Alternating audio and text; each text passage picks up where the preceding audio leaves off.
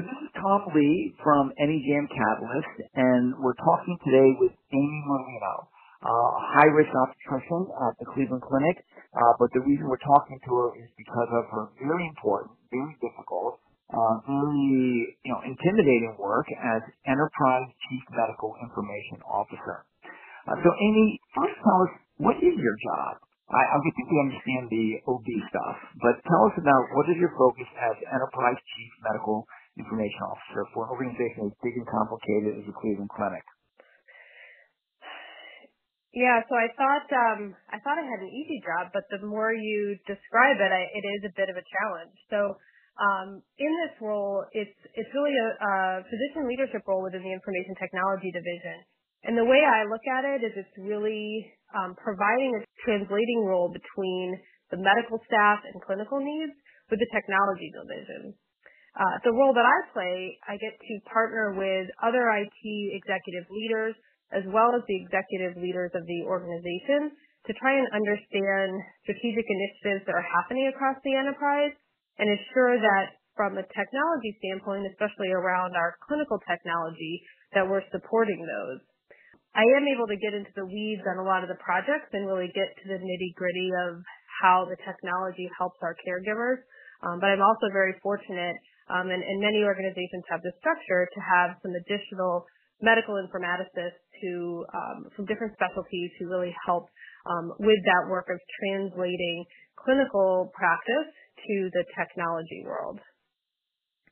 So you are really living at that interface between the clinical world and the IT world.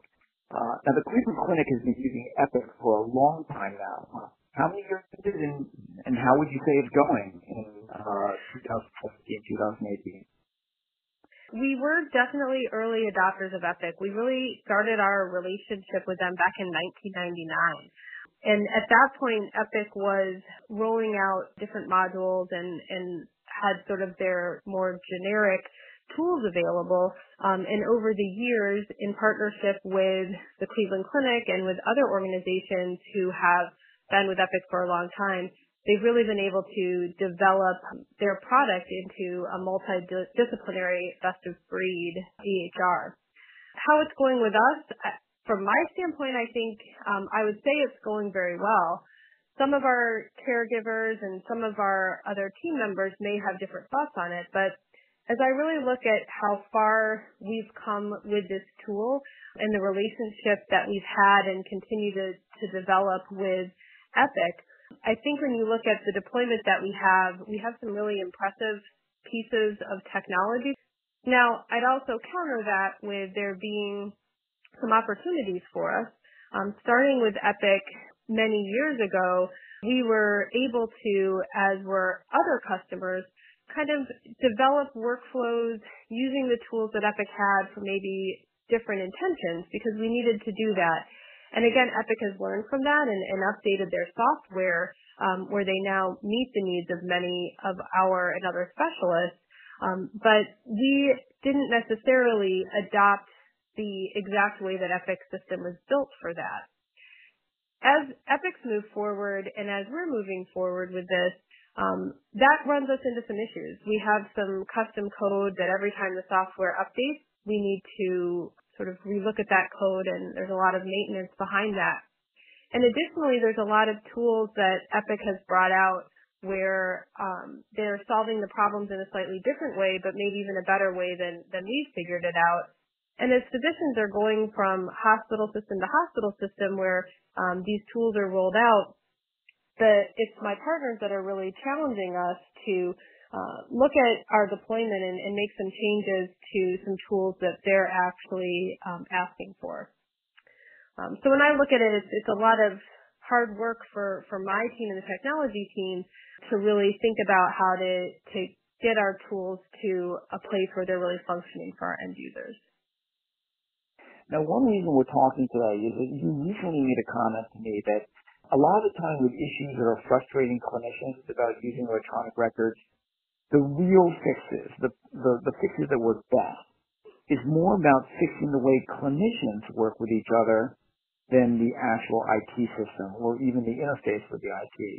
I mean, did I get that right? This is kind of like the Seinfeld thing about, it's not you, it's me. Can you explain what you meant by that and maybe give an example or two? Sure. So I think part of that, it really is as we get more tools available to us, and as there's more information within the EMR, there are some things about how we work with it, which I'll give you some examples of in a second as well. But you sort of can lose some of that person-to-person interaction. So some of the things we think about, and we're just developing a little task force to look at this for an in-vascular, how we message amongst each other. If different clinicians choose to send messages in different ways so that it comes through maybe as a telephone encounter or as a staff message or whatever the tool is, if the receiving provider doesn't think about that tool in the same way, you may miss getting that message from them. And for really critically important pieces of information, even if you can send a message through the technology, that concept of picking up the telephone and having that conversation about the patient with that other caregiver is really still essential. And we're always getting requests to help automate the system to help tag people with what their task list is of which patients they need to see and who they need to go to. But if they show up there and haven't had that conversation about why is this other provider asking me to help take care of this patient, what's the question they're asking, it's really dissatisfying for everybody in that situation, the caregivers and the patient. So I think that's one of the things that continues to pop up about how we work with each other. I do think there are some pieces too about it of how the systems are built compared to how doctors want to work. So as the technology requirements change or regulations change, if the IT department just throws in different regulations as one more click or one more thing for the doctor to do and doesn't really understand what a workflow is about seeing a patient in a primary care office, what does the doctor need to do to take care of that patient, and how can you fill in all of these other requirements somehow in the workflow so that the doctor and the patient feel like they're interacting and having an experience where the doctor is taking care of that patient? How can they feel like they're having that experience, capture what they need to in the computer system, but not make it seem like that doctor is doing clerical work of collecting data, make it seem like he's just writing his notes and ordering that yearly lipid panel that patient needs? I just this morning seen my own patients in primary care at the Brigham got introduced to a program for blood pressure where patients are being given home blood pressure cuffs that are Bluetooth enabled so that their blood pressures are directly uploaded to our electronic medical record, and then there's a team that will regulate their medications without even me knowing about it, and that team has an 80% successful control rate, which is a heck of a lot better than the rest of healthcare. But it will take time for people like me to learn to work with that team. It's better care, but it's annoying how I learn about it. That's part of what you're going through is work to organize providers. Just quickly on that example, I think is actually really interesting because our patients are actually becoming a lot more engaged and accountable for their care as well. And again, they're out there with these tools, right? You can get a Fitbit or a blood pressure cuff that's Bluetooth enabled, and they want to be able to interact with the care team. So I do think that there is that change from our patients also coming in where they have that data, they want it to come to us to look at that. And I think having that team to review it for you guys is great because the other option is for you to get all those blood pressures too to look at all the time, which again would be one more thing in that in-basket of yours that you may not want to see. Exactly. Now, the last question I want to ask you is about demographics because I don't think of myself as old, but if someone gave me a Bluetooth-enabled blood pressure cuff, I'd be thinking, oh, God. But I know that for, my children, they'd be thinking, cool. And I think the same kind of thing is going on with electronic records, is that I pretty much learned to do the minimum I need to get through my session. But my 30-year-old daughter, she's a neuro resident, she is a super user who teaches others how to use electronic records. Do you think our problems are going to get better because the IT gets better, or is it just going to take time and the natural replacement of one generation with another? So I think it's a combination of both. I think the interesting piece, and for many of us who remember what it was like to take care of patients on paper and know how to handwrite a prescription, which is kind of a lost art. I think that the original design, and unfortunately some of the thinking now, is trying to get an electronic health record to work like paper used to work. And I know we're really trying to think about, well, that's not really how a computer should add value to how we take care of patients. And what is it that is different about how we think about our patients' records and how we think about doing our documentation and ordering that could be more innovative. So I think there will be some of that time where we will have folks who've never picked up a paper chart driving the design of these tools in a different way that will help us. And then those folks who remember the paper will slowly retire, and so they won't be asking those questions or making those comments of, well, when it was on paper, I did it this way. I think there are also great advances in technology. Your daughter probably also has Alexa as her friend at home, who will turn on her TV and change the channel for her and order her groceries to be delivered.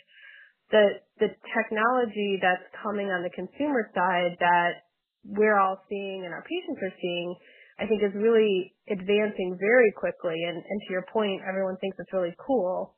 I think the challenge is figuring out how to safely incorporate those tools within the healthcare environment and be able to take advantage of those items. So I think that the technology will get a lot better, and our thought process of what we're building needs to change from the concepts of what it was on paper and trying to make old guys like you happy with just doing the minimum, to really innovate on how we can get these tools to help work for us. And I think many of our EMR vendors are really thinking that way as well. So it's a change that I think will take a little bit of time, but we're all moving in that direction together at this point. Well, let me close by asking this. When you think about the cool things that you might do over the next couple of years, what % do you think will become from better organization of our people, Humanware, and what % do you think will be because of cool software? Yeah, so actually I think it's really got to be a combination of both. I think that the software is now pretty flexible, and it's having that human interaction of how should we take care of patients and how can we use all the data that we have, that we need that human and operational input to really think about how that needs to change to then be able to utilize the software. I think the software can go wherever we want it to go, but we need the organizational input for it to layer onto. So it really does need that human thought process to help drive it to where it needs to go. Well, thanks so much, Amy. I mean, I can tell you that my strong conviction is that your electronic medical record and other IT systems are going to be part of the Cleveland Clinic's secret sauce for a good long time to come. Part of it, not the whole story, but a good part of it. And I think you are the chef. So I think they're lucky to have you. So thanks so much, and we will be tapping your experience and expertise more in years to come. Great. Thank you for involving me in this discussion. It's been great fun.